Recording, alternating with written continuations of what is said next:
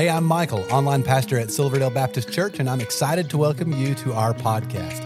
Now, after you listen to this episode, I hope you'll stick around for just a moment. I'll be sharing about some resources we have for you, as well as a few things going on at Silverdale right now that we would love for you to be a part of. Now, I really hope this podcast is just what you need today to help you in your relationship with Jesus.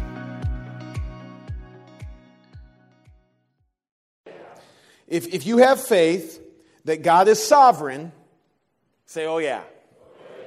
If you have faith that God is omnipotent, omniscient, and omnipresent, say, oh yeah. If you believe that living out your faith is easy, say, oh yeah.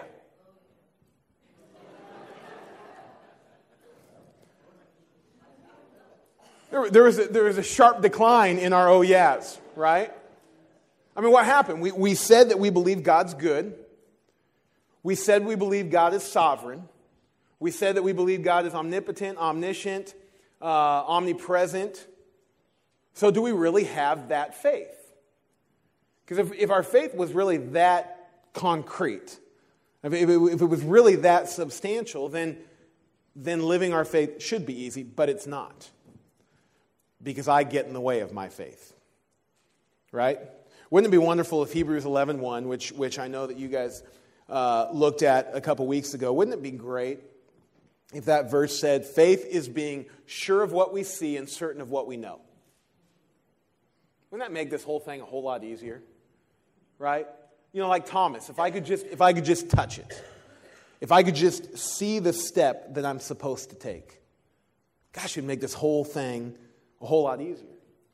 See, we're these giant control freaks that we have to know what's next. We have to, because not seeing is just too hard. It's just too difficult. The question has been asked many times, is faith a noun or a verb? Right? What is it? Both. Right. And are there any English professors in the room? Okay, good. All right. Well, I have to think that faith supersedes our grammar. Right? Faith is a noun, it's a verb, it's an adverb, it's a pronoun, it's an adjective. It's far beyond what we can put in a sentence structure. Right? But certainly I want to be known by my faith. I want to be known as a man of faith, but I want that faith to be in action. Right? We're going to look at a passage tonight. You can turn there. It's in Hebrews 11, verses 17 through 22. And we're going to look at four people. Maybe you've heard of them. Abraham, Isaac, Jacob, and Joseph. You know, just four small biblical characters. But let's read this passage together. Hebrews 11, 17 through 22. It might be up here on the screen too. By faith, Abraham, when he was tested, offered up Isaac. And he who had received the promise was in the act of offering up his only son, of whom it was said, through Isaac shall your offspring be named. He considered that God was able even to raise him from the dead, from which, figuratively speaking, he did receive him back. By faith, Isaac invoked future blessing on Jacob and Esau. By faith, Jacob, when dying, blessed each of the sons of Joseph, bowing in worship over the head of his staff. By faith, Joseph, at the end of his life, made mention of the exodus of the Israelites and gave directions concerning his bones. So we get to take some time tonight to look over some actions of these patriarchs that identified them with faith. Right? What a great way to be recognized by their faith. So let's look first at Abraham. What we see with Abraham's life is Abraham made himself available. Right? Our faith should make us available. Our faith should make us available. In Genesis 12, verse 1, Lord said to Abram, "Go from your country, your people, and your father's household to the land I will show you." And we see in verse 4, so Abraham went. as the Lord had told him. Right? Abraham went. God said, leave everything. Leave everything comfortable. Leave everything that you know. And go. And that's what Abraham did. Right? Now contrast this with Moses' call. We read in Exodus when Moses is called to go and deliver the people out of Egypt. If you look there in chapters 2 and 3, 5 times Moses tries to get out of it. Right? 5 times Moses is trying to come up with a God, please send someone else. Right? I'm not good at this stuff. I've never been good with words. Please just send someone else. Right? Now I understand. We have to take into account that the call was a little bit different. Abraham is told here in chapter 12, the Lord says, go from your country, your people, your father's household to the land I will show you. I will make you into a great nation. I will bless you. I will make your name great, and you will be a blessing. I will bless those who bless you, and whoever curses you, I will curse. And all people on earth will be blessed through you. And so, Abraham went. But still, again, he's leaving everything comfortable. He's leaving everything he's ever known. And we just do not like to break away from status quo. That's just human nature. Our human nature is to remain locked in our status quo, even if our status quo is unhealthy, dysfunctional, chaotic, whatever it might be. It's too uncomfortable to step outside of that, right? But that's not what we see here with Abraham. When we moved here to the Promised Land 5.5 years ago from Sodom and Gomorrah, for me, there was an adventure tied to it. I was coming out to start my career. It was a job opportunity, but for my wife, my beautiful wife sitting there in the back, who today has turned 39, but looks 22. For her, there wasn't that same sense of adventure, right? She wasn't coming for a job. Furthermore, her family doesn't change much. Her parents still live in the same house up in Pasadena that she was brought home to as a newborn. Her dad worked in the same job for 33 years before he retired as a Santa Monica police officer and detective. Her brother lives 2 miles away from her parents and works as a firefighter in a neighboring city. Her parents drive cars for like 20 years before they replace them, and they still look brand new. I don't know how he does it. They don't change much, right? And so we made this significant change. We made this trek across the country, and man, I'll tell you, when we look back on God's faithfulness through that, I'm just sitting here as we were singing these songs, these all too familiar songs of God's faithfulness. I can't help but be overwhelmed with God's goodness, right? But man, all the faith leading up to it. And again, I look at my wife and the example that she was for me as being willing to take that step of faith, being willing to leave everything that was comfortable, right? So here Abraham is being willing to he's willing to leave everything that's comfortable. So that's the first place that we see Abraham being available, right? But if we flip over a couple chapters to Genesis 22, right? God calls to Abraham. 22 verse 1, it says, sometime later God tested Abraham. He said to him, Abraham. And listen to Abraham's response here, right? He says, here I am. I want you to write that down. Here I am. I'm going to leave that up here. Right? Doesn't that just sound more polite than what? Right? What do you want? Huh?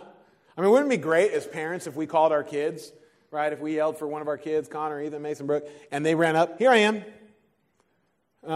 Instead, usually what we get, like if we're calling our oldest son, it's, hey, Connor. Hey, Connor. What? Right? That's usually what we get. That's usually the back and forth that we get. But God calls Abraham, and Abraham says, here I am. Here I am. Right, there's Brooke yelling Connor. Here I am. Here I am, God. What do you want? What do you need? And so God follows with this. God said, take your son, your only son, whom you love, Isaac, and go to the region of Moriah. Sacrifice him there as a burnt offering on a mountain. I will show you. Now, I have no idea what was going on in Abraham's mind. I can tell you maybe some thoughts I would have. They'd be going through my mind. I'm sure maybe my first thought would have been, I don't think I heard you right. You know, I was texting, or I was eating, or I was watching TV, and I can't do two things at once. You want me to sanctify my son, right? Or maybe Abraham thought, yeah, that's funny. Surely you can't be serious, right? I mean, it wasn't all that long ago that you told me that it was through Isaac's offspring that we would be reckoned. So how does this make any sense, right?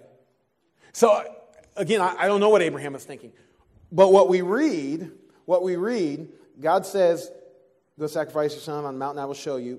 The very next verse 3 in chapter 22, says, early the next morning, Abraham got up, loaded his donkey, and went. Right away. Right away.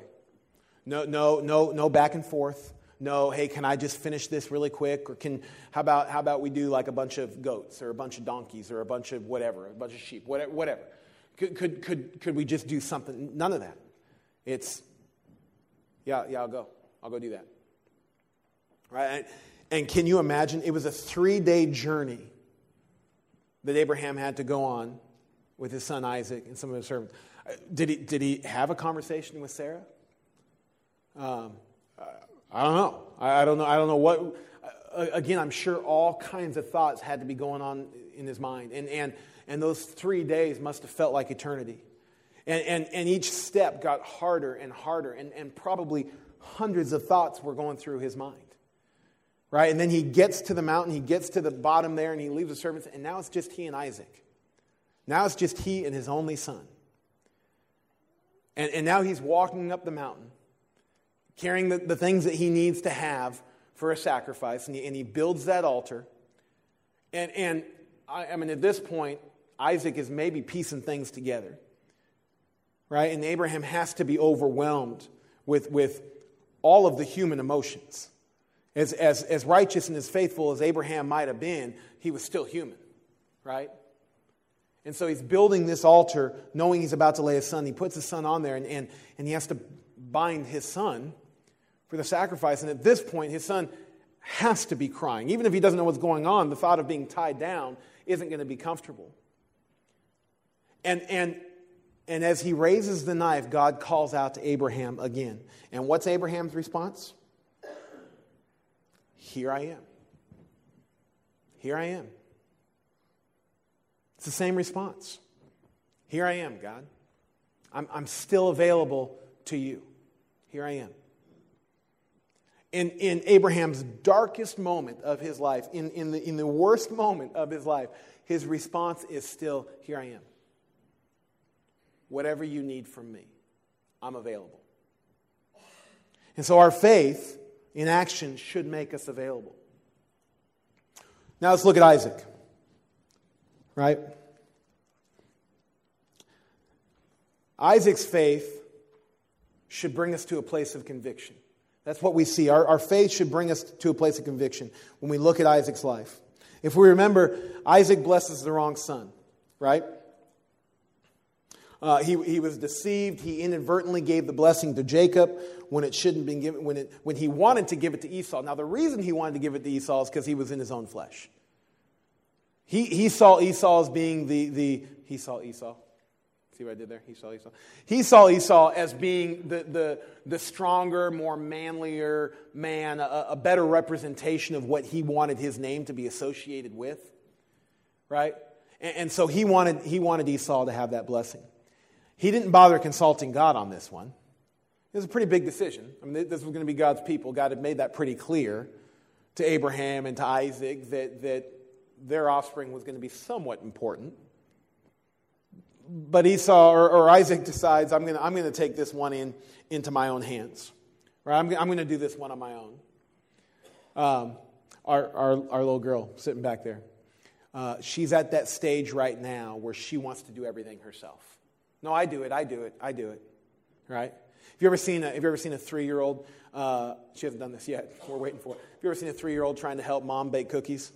Right? And then they're going to take that bag of flour and dump it in the measuring cup. You can imagine what happens.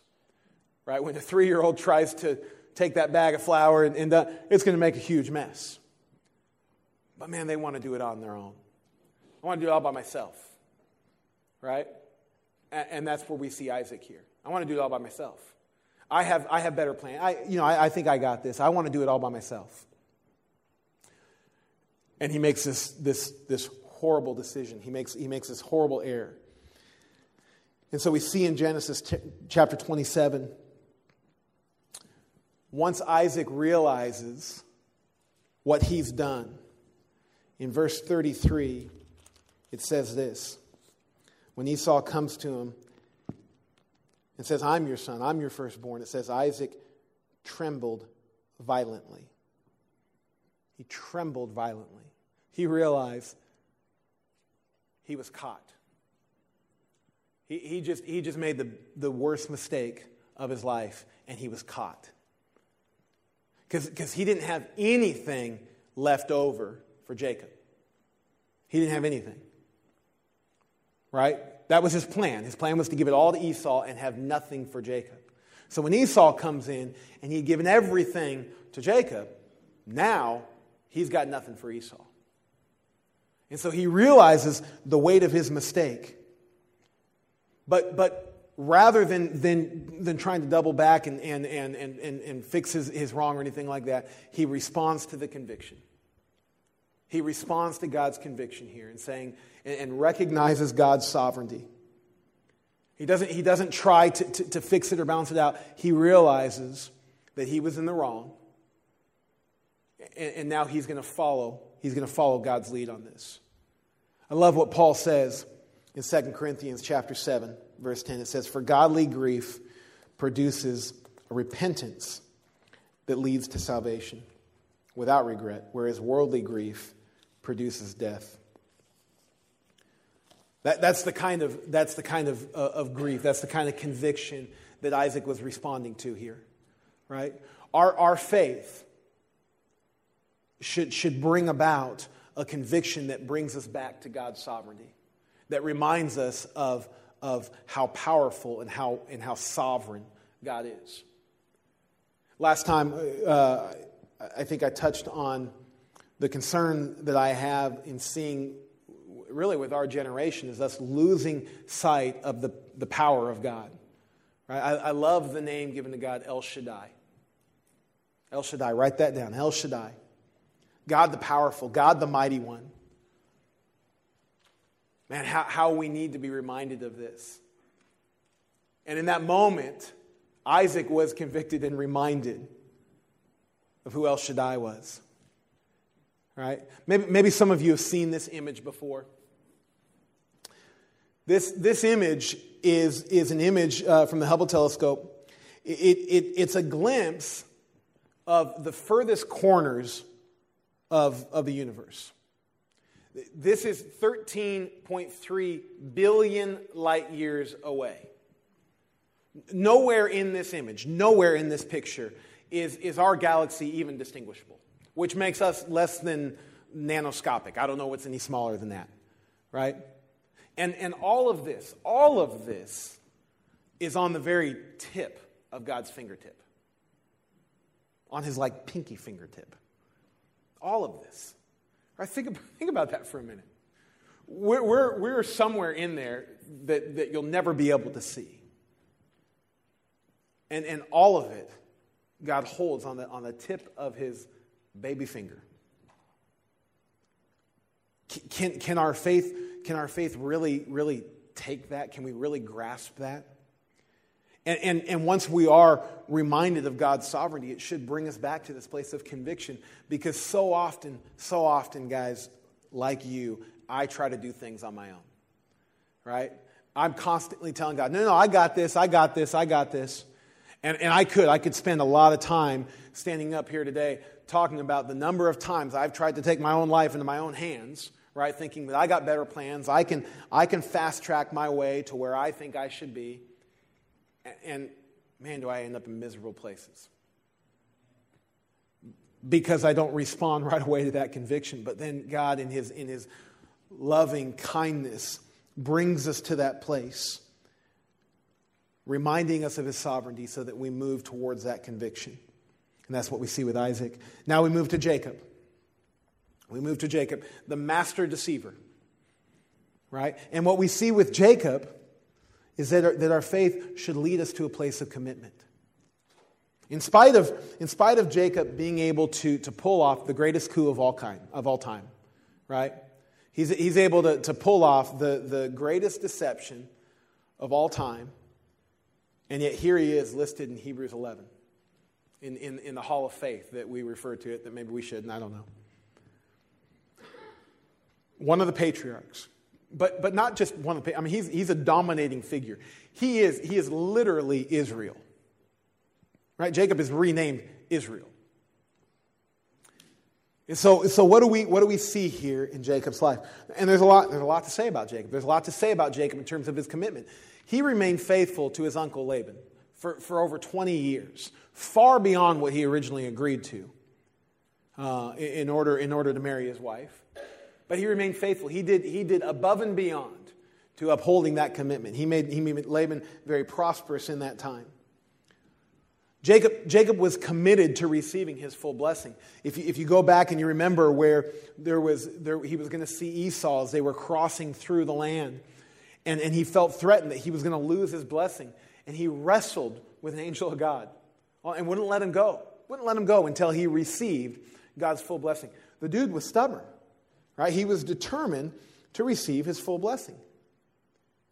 But this commitment is not what we see highlighted here in Hebrews 11. If you look at it, in Hebrews 11, it says, by faith Jacob, when dying, blessed each of the sons of Joseph, bowing in worship over the head of his staff. So if you turn to Genesis 48, we see kind of an interesting thing happen here that Jacob does. It's very unexpected. So at this point, Jacob has been reunited with his son Joseph, and he learns that he has these two grandsons, and so he's able to reestablish his relationship with Joseph. He's able to establish his relationship with his grandson, and now he's old. Now he's ailing, he's dying. At this point, he's lost his sight. And so Joseph knows that it's time for his sons, Manasseh and Ephraim, to come to Jacob and receive their blessing, because Jacob had made a commitment. When he first saw Joseph and saw his grandsons, he made a commitment to Joseph, excuse me, that Ephraim and Manasseh would be adopted as his own. That Jacob would take Joseph's sons and be part of the tribes, and they would get the same inheritance as Joseph and his brothers. And so Joseph knows it's about that time for his sons to receive that blessing. And so they're sitting, Ephraim and Manasseh are sitting up on Jacob's lap, and so Joseph pulls them down, and here's what he does. Joseph takes Manasseh and puts Manasseh on Joseph's left side, and he takes Ephraim and puts Ephraim on his right side, so that when he's facing Jacob would take his right hand out and bless Manasseh first as the older, and Ephraim second as the younger. But Jacob does something very different here. Jacob is responding to God, and Jacob crosses his hands over and blesses Ephraim, the younger son, with the dominant blessing. Right? And Manasseh receives the secondary blessing. And when Joseph sees this, we read here in Genesis 48:18, it says, Joseph said to him, "No, my father, this one is the firstborn. Put your right hand on his head." Right? Joseph sees what's going on, and let me fix this. Right? Let me correct this. And I love Jacob's response here. I love it. And you'll see a picture here, but we read in verse 19, his father refused and said, I know, my son, I know. I hear you. I know the right order of things. Believe me, Jacob is saying. If anybody knows the right order of things, it's me. I know. But I can't do that. I can't do that. He, meaning Manasseh, will also become a people and also be great, but nevertheless his younger brother shall be greater than he, and his offspring shall become a multitude of nations. You know, Jacob did this knowing it was going to put him in a precarious position with his son. Right? I mean, again, he had been separated from his son for like 22 years. And now he's doing something that could put some enmity between he and Joseph. Right? And even further distance between he and his grandsons. But it's more important that Jacob remain committed to what God is convicting him to do, to what God is telling him to do. And what's interesting, it was, as we see in our text here in Hebrews chapter 17, it says, by faith, Jacob, when dying, blessed each of the sons of Joseph, bowing in worship over the head of his staff. This wasn't about Joseph. This wasn't about pleasing his son. It wasn't about appeasing him. It wasn't even about following the right order of what was customary in that time. This was about being obedient. And because Jacob was in that posture of worship, he was able to hear what God was saying. One of my favorite stories, I love this story. If you're not familiar with Teen Challenge, but the founding father of Teen Challenge, David Wilkerson. And if you've read the book, The Cross and the Switchblade, right, where David Wilkerson, is a small-time rural pastor in Pennsylvania, and he's reading a Time magazine article about these gangs of New York that are these young teenagers that are committing these horrendous crimes, these terrible, violent crimes. And something stirs within David Wilkerson to go and minister and witness to these gang members of New York. And so one of the first ones that he meets is a Puerto Rican immigrant named Nicky Cruz. Nicky Cruz, he was a bad man. He was a bad dude. He was a violent guy. And David Wilkerson and Nicky Cruz was the leader of this gang called the Mau Maus. Right? And David Wilkerson goes to Nicky Cruz several times and ministers to him. On two occasions, Nicky punches him. Nicky's wanting to knock him out. And on the third time, Nicky says to David Wilkerson, if you tell me about Jesus one more time, I'm going to cut you up. I'm going to slice you up.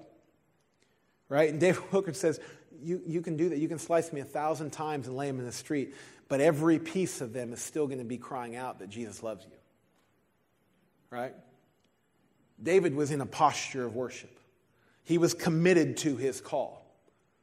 Nothing was going to cause him to waver from that commitment because of his faith.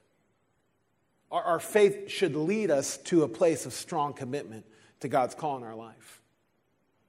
And now we look at Joseph. One of my favorite Bible characters, Joseph. And we see with Joseph that faith should lead us to selflessness, that our faith should be selfless.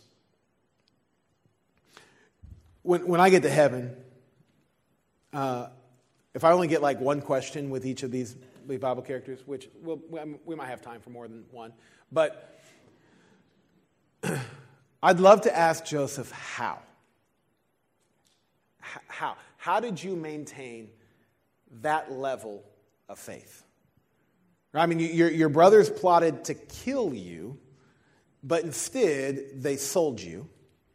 So you were a slave, and then you refused to sleep with your boss's wife, so you get thrown in prison and locked up for 13 years for a crime you didn't commit.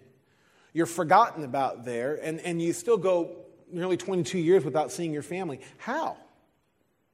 How did you remain to have that level of faith? Because your response, as we see here in Genesis 50:20, is, as for you, you meant evil against me, but God meant it for good. How? How are you able to have that response to it all? I'd love to ask. I'd love to know. I'd love to know how. But this isn't necessarily what's being highlighted for us in Hebrews 11. The author here isn't making mention of any of that. Right? If we look at Hebrews 11, verse 22, it says, by faith, Joseph, at the end of his life, made mention of the exodus of the Israelites and gave direction concerning his bones. The faith that is being referred to here wasn't over past things, it was over the future things.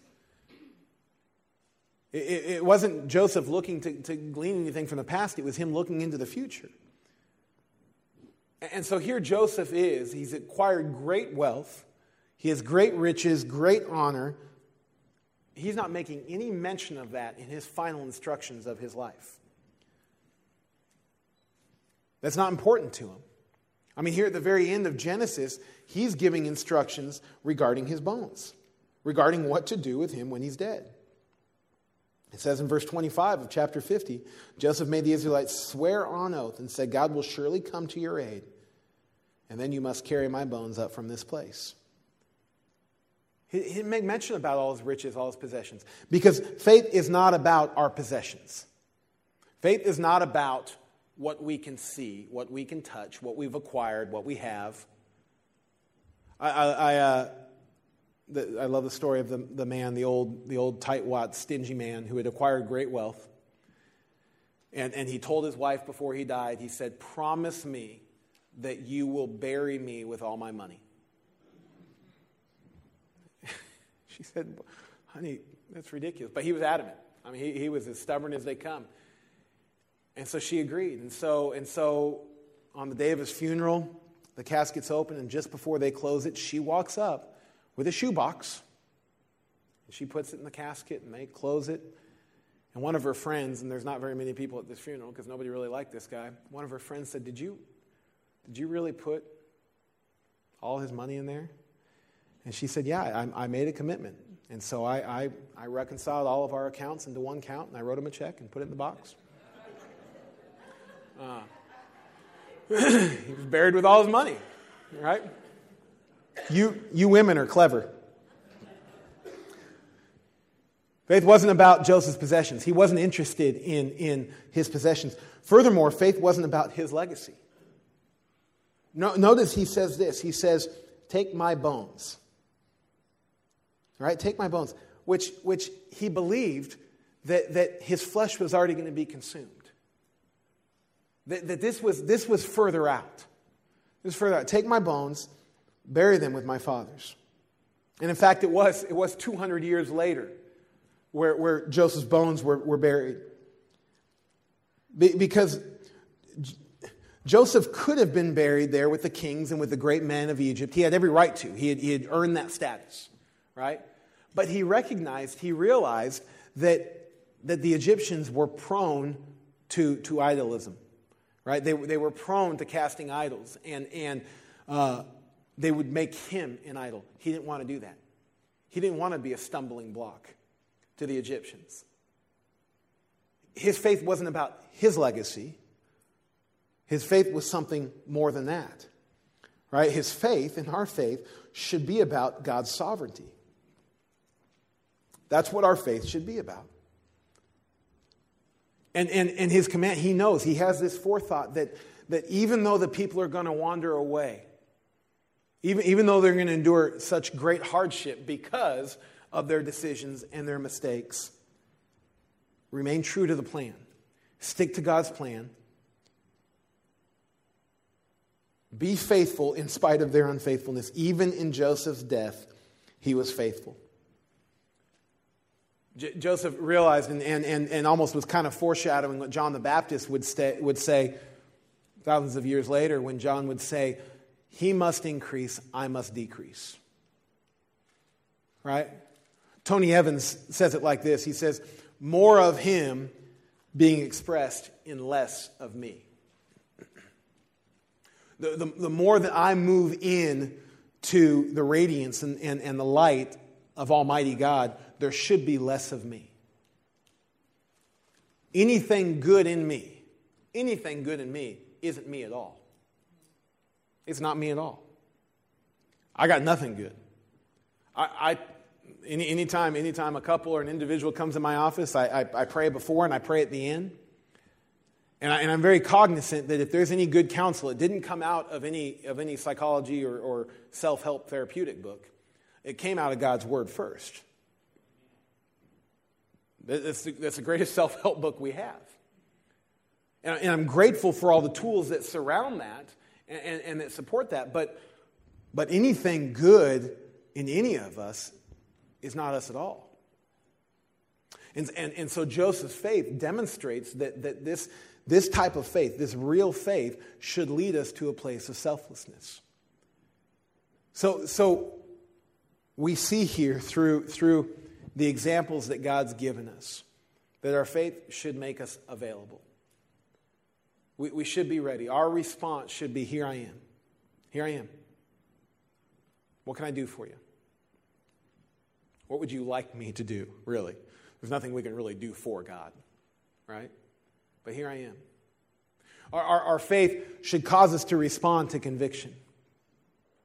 You know, there are lots of times, if I'm being honest, there are a lot of times where I'm reading through this and I don't like what it says because it tells me I'm wrong. I don't like being told I'm wrong. But I'm grateful for even just that subtle conviction, right? And I got to press into that. I can't try to steer away from it or try to create my own truth. I have to press into that because this is far better than anything I can come up with, right? Our faith should lead us to an unwavering, undying commitment in the truth. I spoke a couple weeks ago to our prime timers, and I was encouraging them, maybe even close to pleading with them to not give up on this generation, on this younger generation. It scares me really to think about what my kids are growing up in, and the evil that's out there, and yet I know that there's so much light around them. I know there's so much good around them, right? Us being some of that. Let's remain committed to that call to be that example, because here we are, again, thousands of years removed from Abraham, from Isaac, from Jacob, from Joseph, and we're still gleaning from them, right? We're still learning and being encouraged and motivated and inspired by their faith. And so let's remain committed to that call to be faithful so that we can be that example, knowing, like we see from Joseph, it's not about us anyway. Right? My life is not about me. I love how David Platt says it. We have a God-centered God. I'm not at the center of God's universe. You're not at the center of God's universe. God is at the center of his universe. So everything that he does ultimately is for his glory. And then we recognize his glory is our good. Right? And it deepens our faith in him. I was talking to Travis today on our way up with the missionaries and sharing with him that I had a theology professor in my undergrad who he had a bumper sticker on the door of his office. And it was a bumper sticker that said, God said it, I believe it, that settles it. Anyone see that before? Seen that before? So he had that bumper sticker, but he had crossed out the line that said, I believe it. Right? Somewhat problematic for a theology professor at an evangelical university. And so the president of our university was walking down the hall and he sees that bumper sticker. And so he goes to Dr. Wright and he says, hey, why does our theology professor have the I believe it part crossed out on this? And he said, well, it matters not whether or not I believe it. It simply matters whether or not God said it. If God said it, that settles it. Right? Love that faith. I love that boldness of faith. And so again, thinking about that earlier question, maybe living our faith, maybe making it easy shouldn't be our main objective. But man, it should be joyful, right? Now, if I were to say, how many of you believe that living your faith produces great joy? How many of you would say, oh yeah?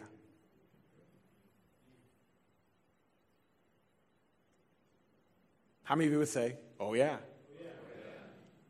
I hope so. Right? There should be great joy that comes from that. Let's pray. Well, I hope this was helpful to you. If while listening, you realized you need to take the next step in your relationship with Jesus, we would love to help you with that.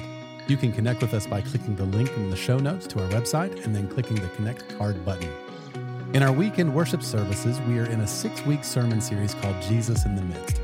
John chapter 13 and 14 record Jesus' final words to his disciples in the upper room. They are about to enter the darkest moment in history, and Jesus shares with them the essentials of what they need to walk through them.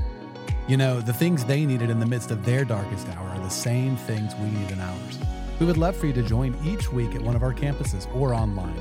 You will find service times by clicking the link in the show notes to our website. Lastly, there are so many ways for you to get involved and be a part of what God is doing at Silverdale. We really want you to feel welcome and a part, so please stay connected. Be sure to like and follow us on all our different social media accounts. You'll find all the links in the show notes of this episode.